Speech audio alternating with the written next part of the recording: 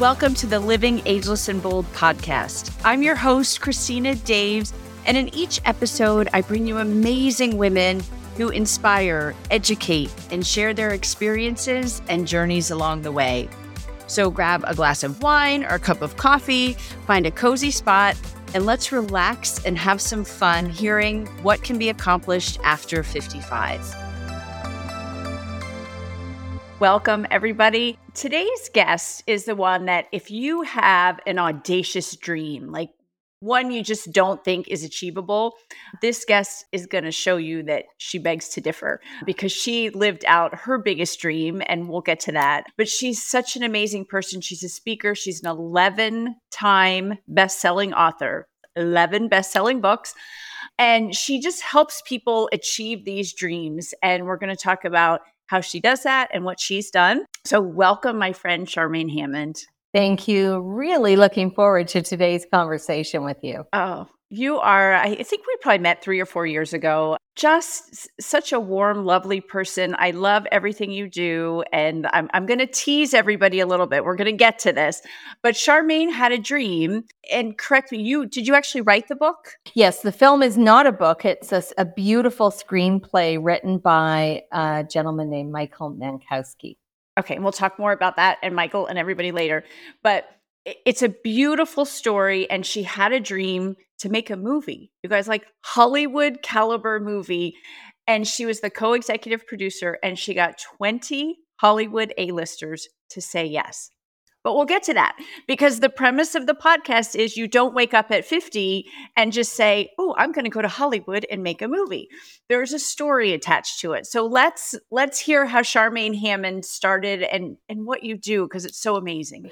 Well, I have an interesting background. Like most entrepreneurs, they all started somewhere that's different than where they are now. So my career actually started out in jail. I was a jail guard, a correctional officer.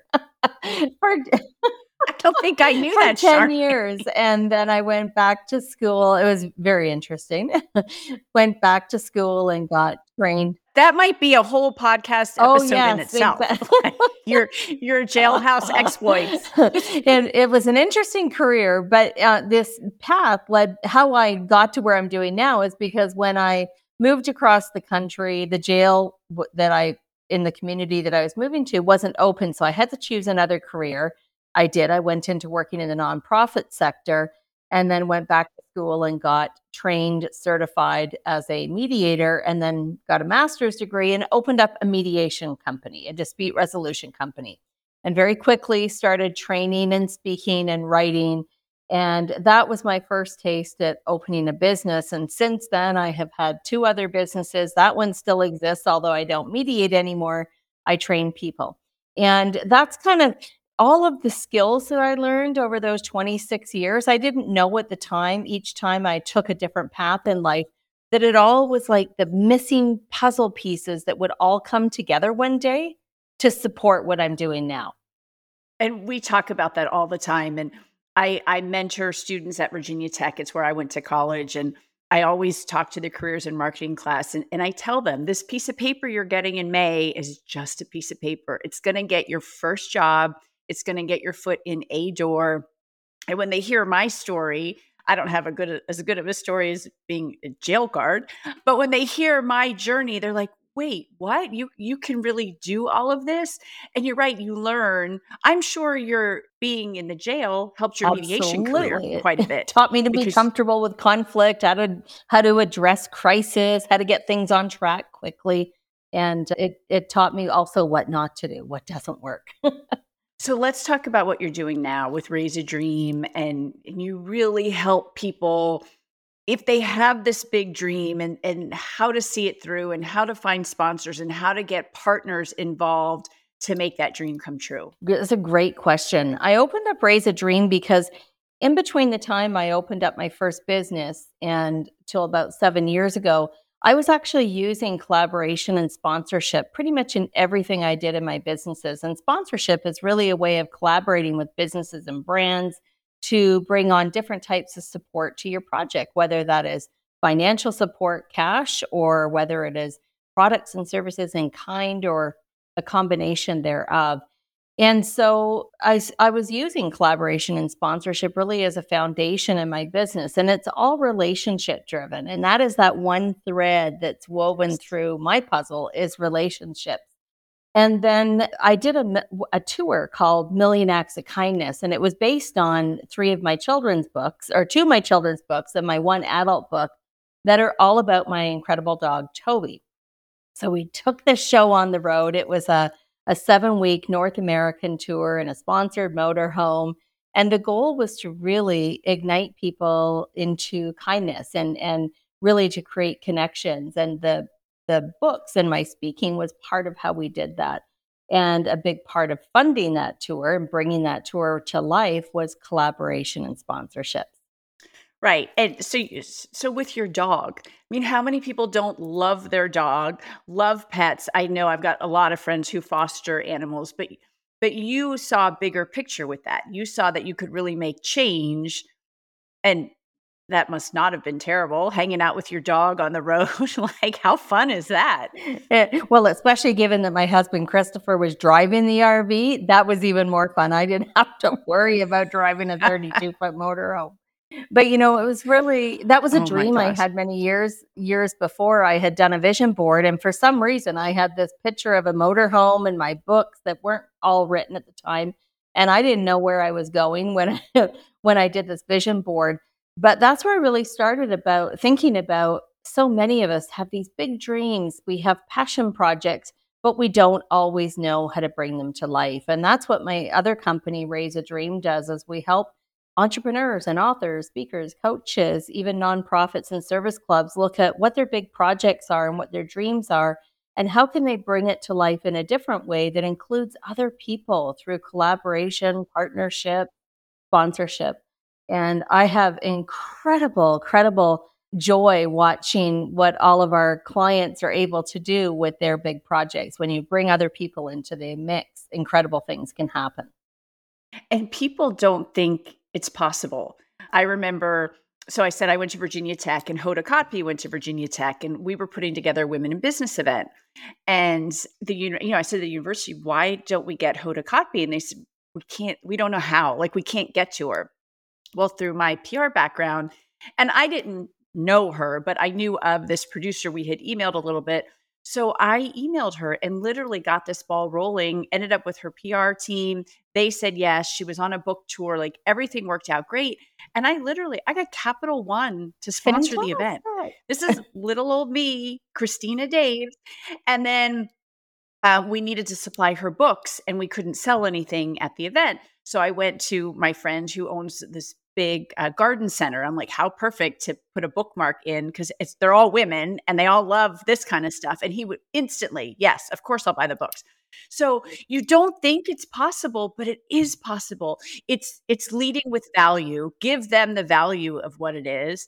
And he really and then since that was before I met you, and then I've done so many other things because you gave me the confidence of, yeah, they do want to work with people like us. Absolutely.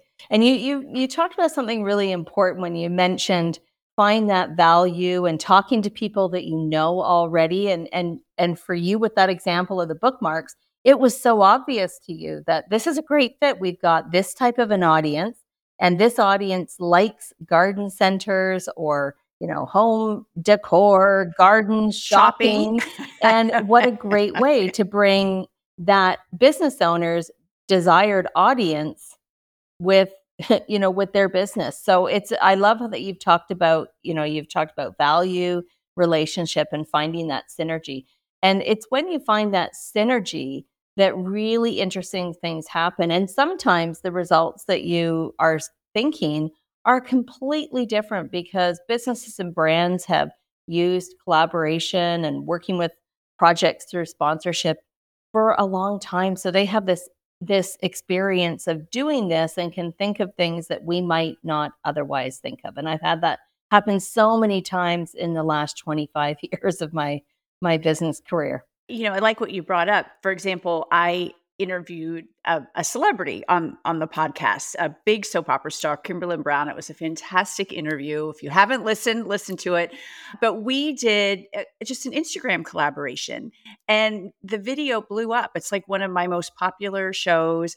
It was really, really good. And I just asked. It was kind of like the Hoda Kotb thing. Sometimes you just ask. What's the worst anyone's going to say? I've always taught my kids that growing up. But if you have a big dream, and let's talk briefly like how you work with people. I have this big, huge dream. I need help with it. What do you do for me? One of the points of entry that we often meet our clients is they tried sponsorship or collaboration and it failed. And generally it failed because there was a one of probably 4 mistakes that they make. So a great example that I get all the time is people will contact me. They say, I wrote 100 letters and I sent them to all the businesses in our community. I just emailed them all and I got no response, 0. And that's because they missed that one piece, relationship. It's just like if we put our shoes if we put ourselves in the shoes of a business owner, how many times have we said yes to some random letter from someone we've never heard of with a project that we don't know about? We just generally delete it. Exactly, 0. So once they learn how to do that, and we do a lot of educational programs and mentoring and group training programs to help people understand, like we have a 7-step model in our company, Raise a Dream, around collaboration and sponsorship. And when people can understand the model, and that it's based on relationship, and the ask comes, like when you were saying, just ask, when we have information about that business, when we built a relationship or even just an introductory relationship, it allows us to have that conversation with them. And it's the conversation that helps you be more confident and comfortable in the ask. So we typically work with people from an educational perspective, like through training or through mentoring, guiding them on a one-to-one basis. And the great part is that as people learn these skills in the model, and it's not complicated, we just need to understand there's a progression to get from I've never met you before to I'd love for you to be involved in our project. And when they follow that, it works. I had an example recently of an author who had never done any kind of collaboration or sponsorship for their projects, and on the first time of asking, they had a sponsor 25 books for them to give to the charities that they support. So, I mean, it works, but like you said, you got to find that synergy and value. Right. And just sometimes just getting on the phone with the right person. I was connected with an organization the other day, and unbeknownst to me, there are a lot of people in that organization that would be amazing for me to interview on this podcast, like really amazing women. And I had emailed with her quite a bit, and I said, could we just hop on a call? And we got on a Zoom call and we were done. She said, oh my God, your passion for your podcast is unbelievable. She's like, you just glow. And she's like, let me send some emails for you. So that's sometimes you just have to, an email doesn't, and my husband always says that, don't text, don't send an email. If it's really important, pick up the phone, because your tone of voice can change everything. You just mentioned something so critical to raising dreams. You use the word passion. And that is so important when we're raising dreams, because I've seen so many people, they've got this dream project, something they really want to do in their community. They want to make a difference in some way, and they are so passionate about it. But often they lose their passion when they feel like they're hitting those roadblocks, or they're not comfortable asking people to step in and help, whether that's giving them guidance or advice or doing something different. So I love what you said about passion, because I think that's one of the key ingredients to raising our dreams. When we lose our passion, it starts to feel like an uphill push. And I'm such an energy universe person. And if you're pushing, if you've got all that negative energy and you're pushing the boulder up the hill, it's not going to happen. But when you have that excitement and the passion and the energy, things just come. They just happen. Like, I really believe that it's happened my whole life, and I'm drinking that Kool-Aid for sure. I believe it too. It's happened with so many projects for me. That just being in the right place at the right time, meeting someone who you thought was lovely and then never knew that years later you would be doing something cool or a project with them. And I guess the lesson is when we're raising dreams, we always want to be open to those opportunities and sometimes having to put ourselves out there a bit, sort of dangling our toe over that line in the sand, even if it feels a bit uncomfortable. Right. But I think the more you do it, the easier that becomes. That first awkward call, you've got no saliva in your mouth. You're like, oh my God, what am I going to say? And then it's muscle memory. You realize that people on the other end aren't monsters. They're not going to tear you apart. They might not be for them. And that's fine too. But I actually was just putting together an event and we were getting sponsors for it. And I had an intern and I told him, I'm like, just call people. Tell them you're an intern. This is what the project is. Even my husband didn't sponsor this one particular event because it wasn't a fit for him. It's fine. Then you just move on. But just nobody's going to be like, why are you calling me for this? Especially if it's companies that do sponsorship anyway. Okay, now let's talk super fun. So you took this knowledge, and how old were you when this all came about? You were over 50, right? Yes, over 50. And in fact, incredible things have happened for me after I hit 50. I just want to say that on so many levels.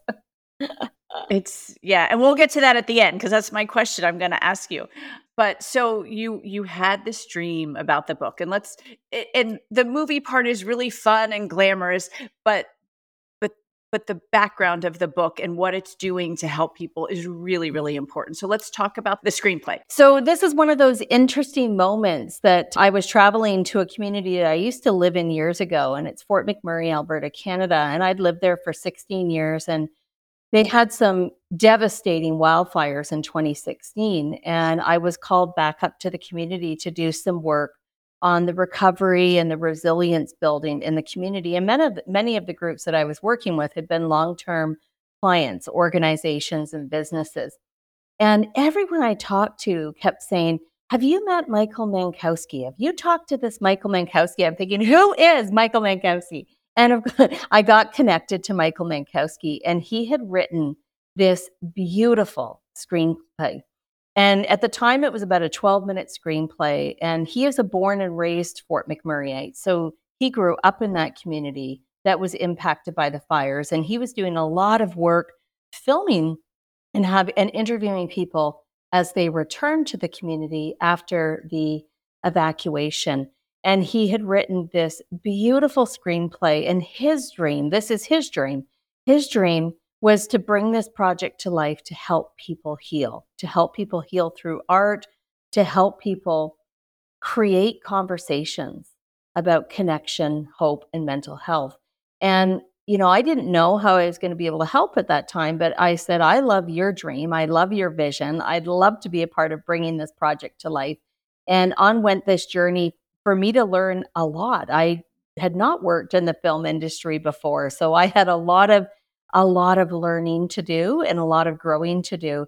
But it's incredible through the efforts of Michael Mankowski, who is a screenwriter, director, producer of the film, and another one of our incredible producers, John Schneider.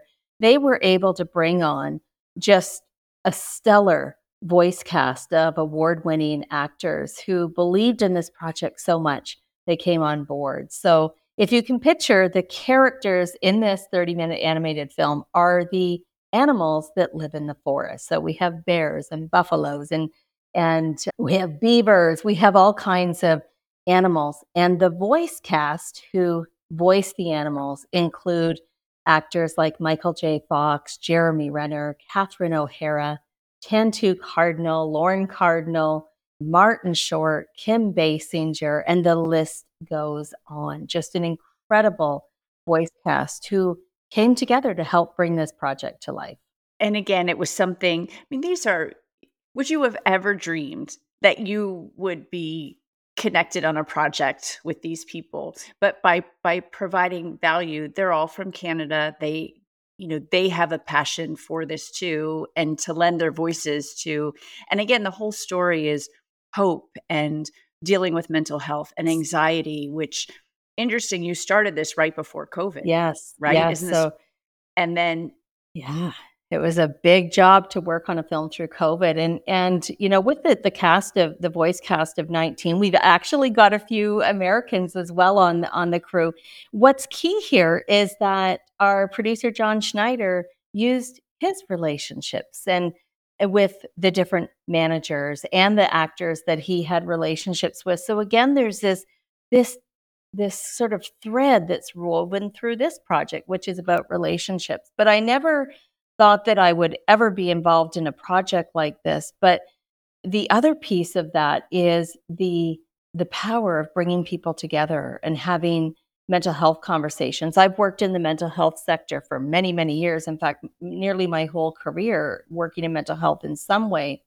And I know how hard it is for people to talk about trauma and crisis and life changes and difficult situations. And when I talk about this film, I always get a little bit emotional because Michael describes this project as a love letter to his community. And I've probably seen it 1,000 times now. Every time I just connect with something different, but it really is truly a love letter to his community and that conversation starter to help people through tough times.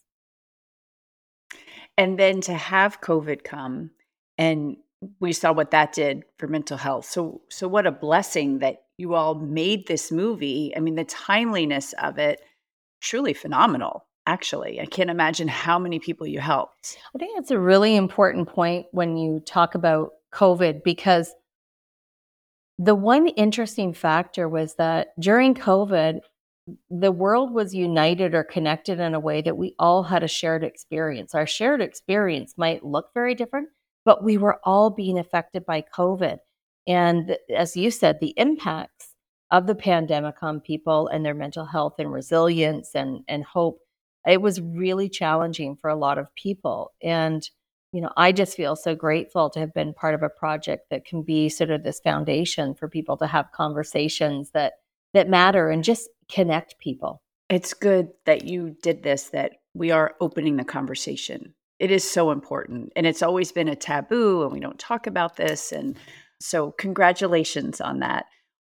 What was your favorite part about doing it, or a fun fact Oh, with the movie? just watching it grow from, when Michael started the animation process, and we have many animators working on this project, but it starts with images. They're all hand-drawn images that get turned into animated characters. So watching these images evolve was just absolutely fascinating to me. And then all of a sudden, the images have color, they have voice. That was beautiful.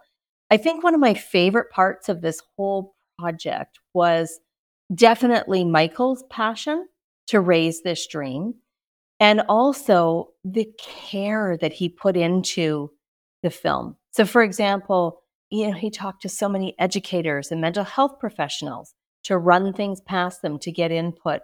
He talked to play therapists and color therapists, color therapy to make sure that we had things right. He engaged the cast in kind of the features of the character that they were going to be voicing.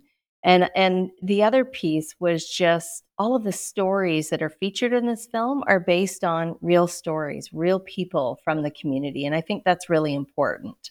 How long did it take to make the Oh, movie? I mean, obviously you were slowed, I'm sure, during COVID, yeah. but It was a few years. It was a few years. And then we went through the process of film festivals, which was just incredible. And, how fun was that that? was so fun. And it was just, I remember one of the events that we went to, which was the Leo Awards, which was in Canada, and watching Michael accept the award. And, it was just such a powerful moment because it was like this dream has now been born. This dream has been raised. And that's the emotion that so many people that I get the pleasure of meeting through my work experience, that just complete gratitude, elation, joy, happiness, whatever that is, when their project has been raised. And that's why I always say, if you've got a big dream, you know, keep with it. Ask people to help you. But I believe the world is a better place when people's dreams are raised. Oh, that's so true. And we have a lot of younger people listening. As I look at the demographics, this was designed for women like us, just to kind of support each other, lift each other up. What are we doing, empty nest or, post 50. But we do have younger women listening. And I think it's because they're getting inspiration from your journey to know that really you went from working in a jail to being co-executive producer of a movie with, and you listed several of the celebrities. Who would even think that's possible? But anything is possible if you dream, if you have passion, and right, if you find the right people who can help you make it happen. So I love what you do. What's your next big dream? One of my next big dreams that I'm raising is I have just finished the third book in my children's series, my Toby the Pet Therapy Dog children's series. It's very special to me, Christina, because my best friend, we met when we were 5. She did all the illustrations for me. So that's one of the dreams I'm raising, is getting that book out into the world in 2023, 2024. And another dream I have is creating a program to just help people get connected with their dream. Because a lot of people, they have, I talk to so many people who have many dreams, many ideas, and it's like, how do we pick one that will allow you to step into it? So that's one of the dreams that I have. And I would say another dream is about traveling to places that I've never gone, because it's such a powerful education. We did a lot of traveling this year. We went to Italy with friends. I saw went to pictures Paris of that. for work. And Africa changed my life. Africa. Truly. And never would have thought, was not on my bucket list at all. My son had an extra couple weeks vacation. His friends didn't have it. He's like, Mom, let's go on a safari. Okay. When your 25-year-old son says, Mom, let's go on a safari, like, yes, I'm going. And I wasn't sure what to expect, but it was. So I agree with you. I want to go to more places that I never thought I wanted to go, just to experience the culture and the people and the food and how they live. And for Africa, the whole tribal experience to me was life-changing to see. And I talked to a lot of young tribesmen who are my son's age, and to hear their lives versus my son's life. And just fascinating. Like I said, it changes you. It's amazing. Tell people, if they have a dream, how do they find Charmaine Hammond? Well, you can find me on raiseadream.com, and that's the same handle that we use on social media as well. So Raise a Dream. And I love that. And don't think that anything's out of reach. You're the Hoda Kotb event for me was, are you kidding me? Like and then I got to interview her because I asked. I said, well, wait a minute. Who's going to do it? And I felt I was qualified. So I put my little package together and submitted it to the university, and I got the yes. Fantastic. So that was a life changer for me, career changing for sure. But just to be able to talk to somebody, and you have taught our clients. So I've been very fortunate to be in many of your trainings, and I have learned so much from you. And again, I think a part of it's just to have the confidence to do it, to realize you have value for X company, Y brand, whatever that is. Totally. And do it. Yes, just do it. Just do it. Okay, so we end every show with the same 2 questions. What is the greatest thing you have accomplished since you turned 50? Oh, that's such a juicy question. I would say the greatest accomplishment since I turned 50 would be being involved in the Back Home Again film. Absolutely. Right. And I'm sure people can find it. We didn't even talk about that. Where can people find the movie? It's premiering right now on YouTube. So you can punch in Back Home Again movie and you will find it. And then where do you see yourself in 10 years? Oh my gosh. In 10 years. So I'll be almost 6. I will be almost 70. Oh, there was a mathematical error there. Or denial. I am not sure which one that is. Doing the math, I thought, no, I'm almost 60. So in my almost 70 years, I'm going to be doing a lot of what I'm doing right now. I love what I do. It is my joy.